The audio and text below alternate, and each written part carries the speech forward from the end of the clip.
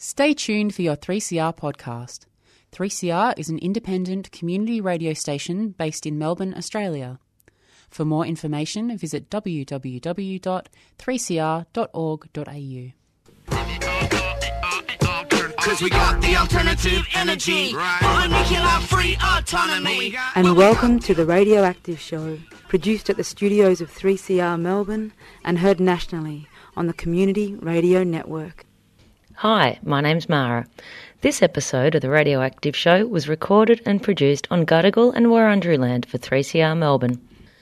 In August 2018, the Bangala Determination Aboriginal Corporation, or BDAC, the native title holders for the Kimba area, sought an injunction in the Supreme Court based on their exclusion from participation in the ballot planned to gauge community support for a radioactive waste facility in the region. The matter was referred to the Human Rights Commission and was then heard in the Federal Court in January 2019. On Friday the 12th of July 2019, Justice White handed down his ruling. The matter was dismissed. The exclusion of traditional owners from participating in the ballot was deemed not a breach of the Racial Discrimination Act. On this Radioactive Show, nuclear-free campaigner for the Australian Conservation Foundation, Dave Sweeney, explains his legal challenge, the outcome and where to from here. Hi Dave, thanks for joining us on today's Radioactive Show. Yeah, absolute pleasure, Mara. Thanks for the opportunity. So we got a bit of news in the last couple of weeks about the Bangala legal challenge about the radioactive waste facility proposed for South Australia. Can you please explain a little bit about the context and basis of that legal challenge, including who were the parties involved? Yeah, sure. So the Bangala people are the traditional owners and the native title holders of a large area of the Eyre Peninsula, like the area around Whyalla and down towards Port Lincoln and over and including the area in the central Eyre Peninsula around Kimba, which is where two of the three sites currently being explored by the federal government for a potential national radioactive waste facility are. Two of them are within Kui of the township of Kimba, and last year the Bangala people finally, after 20 years of struggle and effort, got their formal recognition of native title rights for that country. And the Bangala are also neighbours, acknowledged neighbours of the two sites. So they have obviously a clear material interest in this issue. The federal government approach, one of the key tools, if you like, that the federal government want to use to legitimise their approach and to basically to demonstrate that it's popular, acceptable and sell it, is a community ballot. So the federal government engaged or requested that the Kimba District Council commission a ballot of the Kimba ratepayers to assess their mood and their feeling about hosting a national radioactive waste facility. So Kimba Council said yes. Federal government said we'll cover all the bills and the costs, but you do it. You need to do it under the Local Government Act. And Kimba Council responded positively to that request and set about doing this. Now the Bangala then said, well, hang on, you're going to ask people, you're going to send a letter in the mail. People will receive an envelope with a window in it, and they'll open it up and say, are you prepared to live with a national radioactive waste facility in Kimba? Yes, no. It's as bold as that. And they said, well, we're the native title holders. We're neighbours to the two sites. We have a material interest. We want our people to be in that vote. And the council said, well, you can't, because your people are not ratepayers, and this is a vote that's constituted under the South Australian Local Government Act, and Bangala people don't fall in as ratepayers or approved recognised persons under that act, so we're not going to send you the letter. And so the Bangala then said, well, this is, not acceptable. It's the 21st century. We're the native title holders. We're the traditional owners. We want to say. There was backwards and forwards between the Bangala representatives and the federal government, and the federal government said, well, we'll have a special meeting with you and be mindful of your view. And Bangala said, that's not good enough. There's a ballot. That's what you're going to count. We want to be counted in it. The ballot was due to go ahead late August. It was meant to run from the 20th of August to the 24th of September last year, Mara. And just as council were getting it all ready to go, so due to go out on the 20th, on the 16th, Bungala, the Bungala Determination Aboriginal Corporation, the representative native title body, instructed their lawyers to take action to stop this. They put in an application to the South Australian Supreme Court, and they were successful in getting an injunction which restrained the council from sending those ballots. So they pushed pause, they stalled and halted the ballot. And the action was based on we're not being asked, we're not being consulted, we're not being included, and that's not consistent with the Racial Discrimination Act. This exclusion of us is inconsistent with the Racial Discrimination Act, and therefore it should be overturned and we should be included. And that was the basis of the court case that followed. Yeah, it's been really tough because the reason that they weren't allowed to vote was that they didn't live in that small, narrowly defined geographic area for the ballot, which was the Kimba District Council, and they weren't ratepayers in that small area. But the reason that they don't live in that area is largely because of the impacts of colonisation, and it's not their choice that they don't happen to live in that particular patch of land, many of them, and so it's underlying racism within the legislation that has led to this, and of course that native title holders should be able to have a say in what happens on their country. So how did this injunction that the Bungala people got affect the site selection process?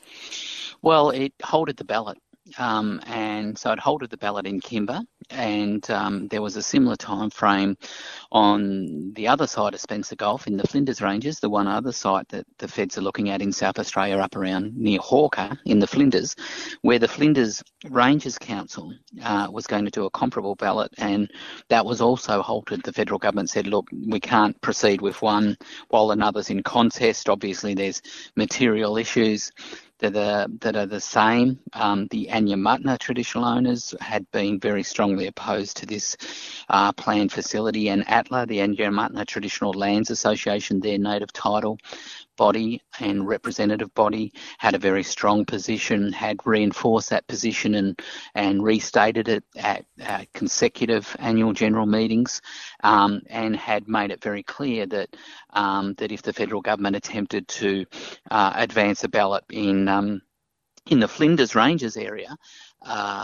prior to the resolution of the Bungala case, that they would take comparable action. So the feds put the pause on everything. It went to court, and it was debated out in court. Now, what you said a minute ago is very true, in that sense of this is part of a real policy. Like, there's a wider policy issue, a wider reality here, where many Aboriginal people with deep cultural ties and responsibilities to country don't necessarily live in that country. Sometimes that's because of the impacts of colonisation and just a sense that, people aren't welcome in a little town. Sometimes it's because of employment opportunities, schooling opportunities, access to health services. Sometimes it's for a range of reasons, family obligations or whatever. But we have a situation, say, like where people with ties and responsibilities for country around Kimba might live at Whyalla, or might live at Port Lincoln, or might live in Port Augusta, and the same in relation to the Flinders Ranges sites. People live in Port Augusta, or they might live in Adelaide, for work, study, health, family. And so that does not diminish their attachment or connection to that country. That does not reduce their responsibilities to that country, and it should not preclude their ability to be actively engaged in decisions about that country. So this court case was a swirl of issues, but as is so often the case, it's the difference between an argument, a discussion, a set of issues. Courts aren't places where important issues get ventilated and discussed and where solutions get realised. Courts are places where points of law are argued and determined yay or nay.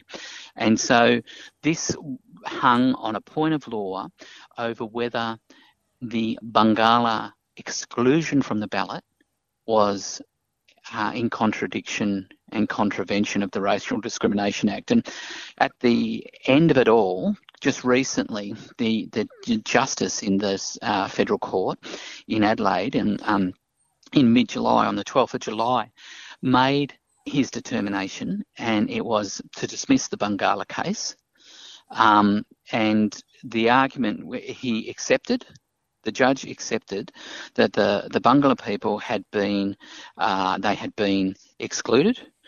He accepted that they were precluded from participating in the ballot, but he did not accept that precluding, that exclusion, was based on their Aboriginality.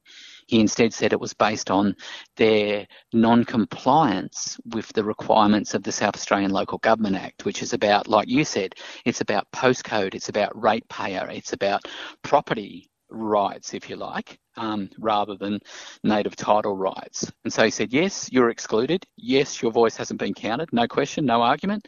But it isn't because you're black. It's because you're not paying rates in the Kimberley District Council and therefore not in compliance with the Local Government Act. Therefore, they don't have to ask you. So it comes back to that bigger question that you posed, like how is it in the 21st century that really profound impacts and developments and proposals on people's country, that it can be lawful, proper, legal to not actively include them in that decision making. That is, the common sense position, the genuine sort of community position would be like, oh, that's their country, has been forever, they deserve a say, they should be counted. The legal position is that they're not compliant with the South Australian Local Government Act, therefore that's a lawful decision on the part of the council, therefore the ballot can go ahead without the inclusion of the Bangala people. It's a pretty stark contrast between law and justice. Absolutely, yeah, well said, it absolutely is. Yeah. So what does this mean for the dismissal of the case? What does it mean for the site selection process going forward? Well, that's still yet to be fully played out. It was only middle July when this determination was made. People are obviously looking through the judgment and seeing if there's any grounds for appeal. I understand there's a 28-day period where the Bangala and their legal team can appeal this should they choose to. So that's a consideration that is their call and choice. They'll no doubt be looking at that. You get into a funny situation though, because an appeal is on even more restrictive points of law rather than another chance. It's not like a wrap up in a debate where you've got 1 minute to make your last pitch. It's like an increasingly narrow procedural law issues are the focus of an appeal. So, Bangala will consider that. They'll consider the whole issue of cost, complexity, opportunity cost, and they'll decide whether or not to pursue that.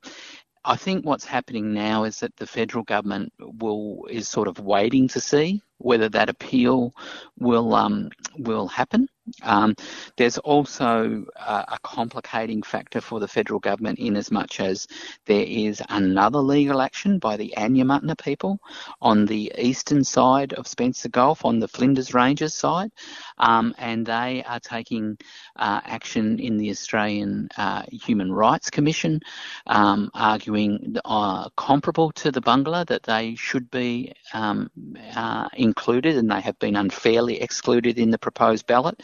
They're also arguing that wider consultation procedures with the federal government are inadequate and deficient, and they've got a significantly extra piece in their armoury, if you like, in what they're seeking redress about, and they're making a very strong case, and particularly a group of senior women, that there has already been significant adverse cultural damage and desecration of a woman's site in the siting and identification process. So they're arguing consultation deficient, ballot exclusion unacceptable, and already there's been material and physical and cultural damage to a cultural site and desecration. So there's a bundle of legal and procedural challenge happening there, and I think what is uncertain about this project is a lot. Even the size of the project, the waste acceptance criteria, what it'll hold and for how long, who will run it, all sorts of questions, even years down the track. Basic questions like that, Mara, remain unclear and unanswered. What is clear is that there is still deep community concern at both sites, deep Aboriginal concern with both bodies of traditional owners, and many procedural sort of complexities for the federal government to navigate. That's a long-winded answer to your short question. This is still in play. It's complex and it is active and live. And you know, ACF, Friends of the Earth, environment groups, civil society groups and others are still closely engaged in this on the ground, meeting people, supporting people, but above all, advocating that it doesn't have to be this way. We could do things differently and we could do things better than this. You're listening to The Radioactive Show, broadcast nationally on the Community Radio Network. We're speaking with nuclear-free campaigner for the Australian Conservation Foundation, Dave Sweeney, about the recent federal court ruling that the exclusion of traditional owners from participating in a ballot to gauge community support for a radioactive waste facility on their country does not breach the Racial Discrimination Act. The United Nations Declaration on the Rights of Indigenous Peoples says that the activities like this proposed radioactive waste facility shouldn't happen on country like that without the traditional owners' free, prior and informed consent. And this exclusion from the ballot seems to me that they're not even getting the opportunity to express their consent or not if they're not being included in the consultation process. So it's interesting to see how it ties in with international obligations, which of course aren't binding, but it's not treating them with respect. Well, you're absolutely right. They're not binding, but they are important. And if you want to be a serious, mature member of the international community, you abide by the rules. Now, we're on the UN, we're on UN human rights and other significant committees. Australia is. We need to step up to that responsibility. We're not in relation to Aboriginal Australia. We're not in relation to this radioactive waste issue. We're not in relation to refugees and immigration issues. These are profound policy failures, and they are profound losses and damage to the body politic in this country, not to sound too pompous about it. These are humans who are on the receiving end of not illegal but improper activity and treatment, not unlawful but unfair approaches. And so we need to change that and we need to challenge that. And we are building the case about the need for radioactive waste management to be based in a way that's consistent with international best practice. And one of the keys, like you've identified the UN Declaration of the Rights of Indigenous People, absolutely, you don't need to be a lawyer, absolutely crystal clear the requirement for full, free, prior and informed consent for the disposal of radioactive or toxic waste on Aboriginal lands. And that's what we're looking at. This proposal from the federal government is to dispose, to inter or effectively bury, terraform over containers of low-level radioactive waste with no intention to take them away. That low-level waste needs to be isolated from people in the community and the environment for a period of around 300 years. But it also has another component, which is to store intermediate level waste, which is post-nuclear reactor waste from the Australian Nuclear Science and Technology reactor in Sydney, and to store it above ground at this site until a future federal government, through a future process, which is undefined, unfunded, has no timetable, has no clear points of interaction or responsibility.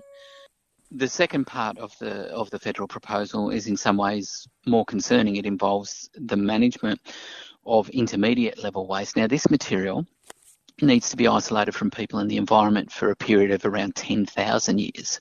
So it's a very significant management challenge. And at the moment, the federal government approach is we will move it all from the Australian Nuclear Science and Technology Organisation site in Lucas Heights in Sydney to a site in South Australia. And at some point in the next 100 years, we will do something else with it. Now, that is unfunded. There is nothing but a promise. There is no timetable. There is no process. There is no pathway forward at this time for the long-term management of that waste, apart from relocating it from above-ground interim storage in an area of high institutional assets in Sydney to above-ground interim storage in an area with less institutional assets in regional South Australia. It makes no radiological sense. It is not urgent. It is not necessary. It is not a sensible approach. It is double handling. It is double moving material. And we're deeply concerned that all it is actually shirking the big issue, the hard issue and decisions, and kicking the can down the road and literally moving the can from Sydney to South Australia.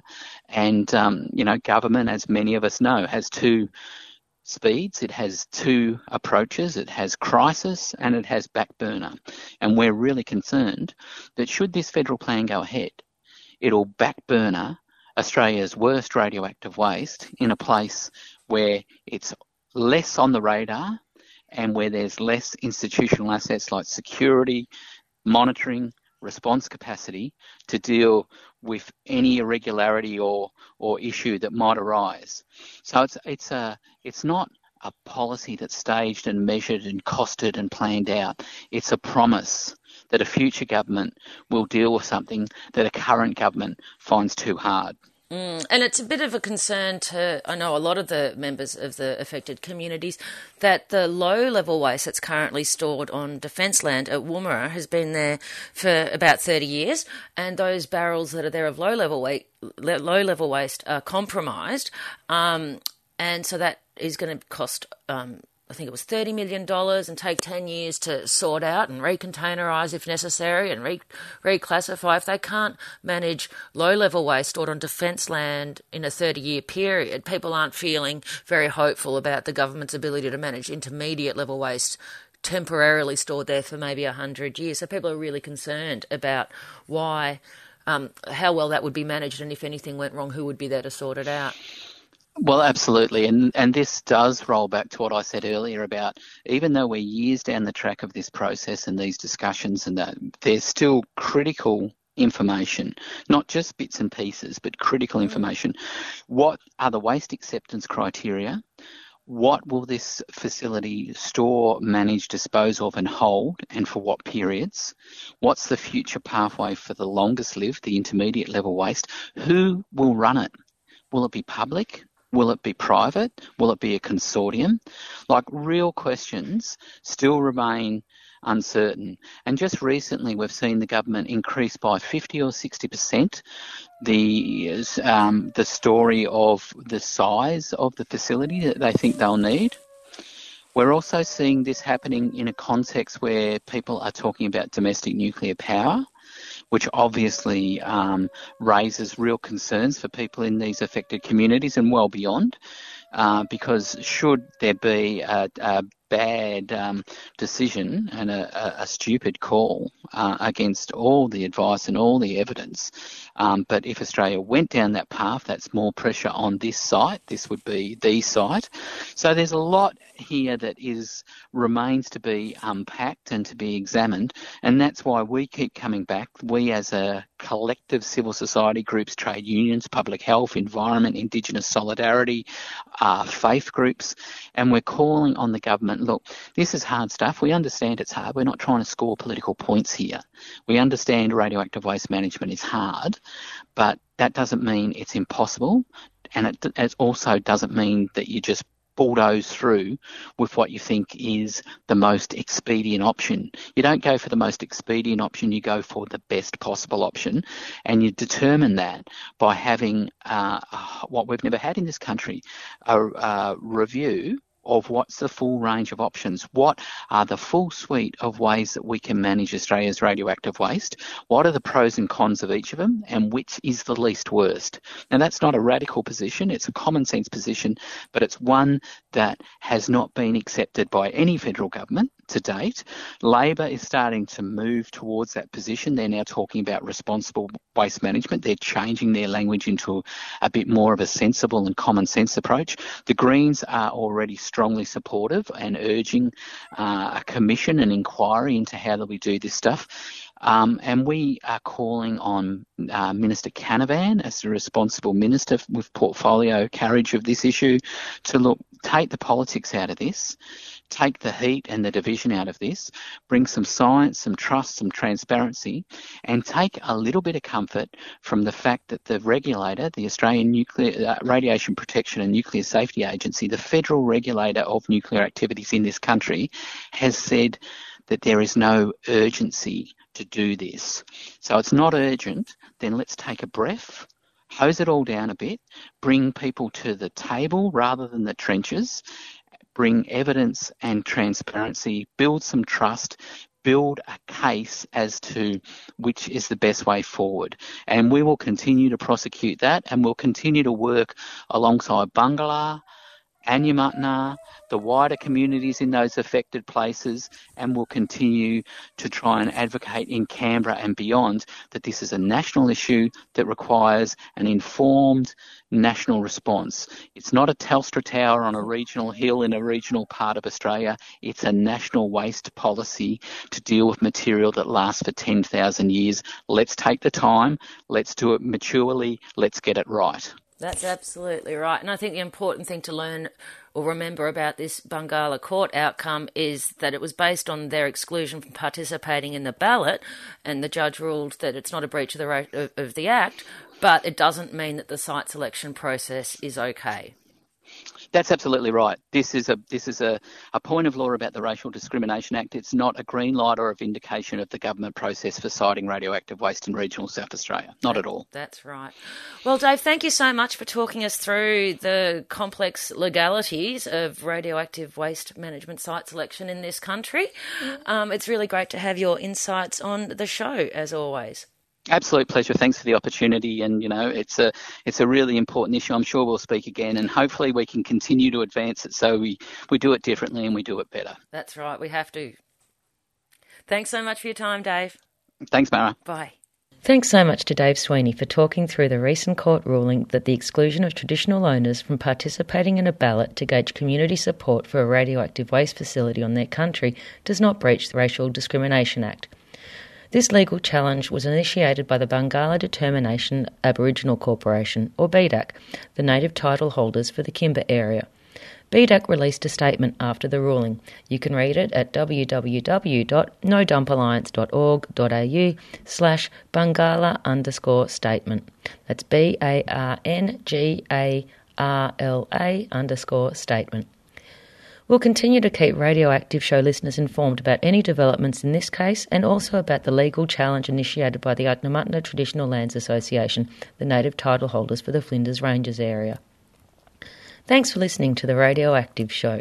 You can download the podcast of this program at www.3cr.org.au/radioactive. We'll post links relevant to today's show on our website and Facebook page. If you'd like to get in contact, you can email us on radioactiveshow.3cr@gmail.com. The Radioactive Show was produced with the support of Friends of the Earth's Nuclear Free Collective for 3CR Melbourne, and it's broadcast nationally on the Community Radio Network. Thanks for listening, and tune in again next week for more news and views on nuclear peace and energy issues. We'll end today's show with the Paul Kelly and Kev Carmody song This Land Is Mine. It's from the soundtrack to One Night the Moon, which was filmed in the Flinders Ranges.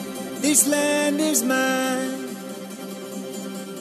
all the way to the old fence line. Every break of day, I'm working hard just to make it pay.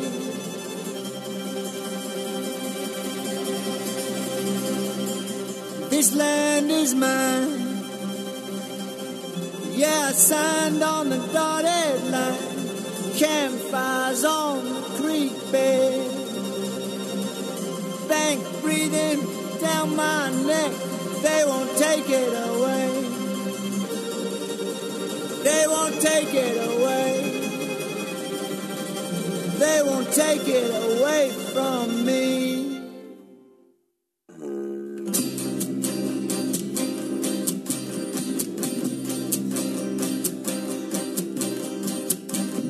This land is me, rock, water, animal, tree. They are my song, my beings here where I belong.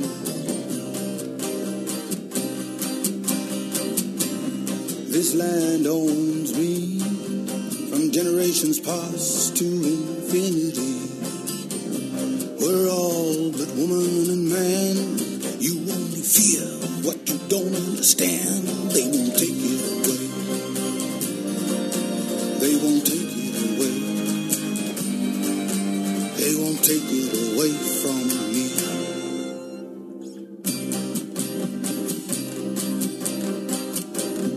This land is mine. This land is me.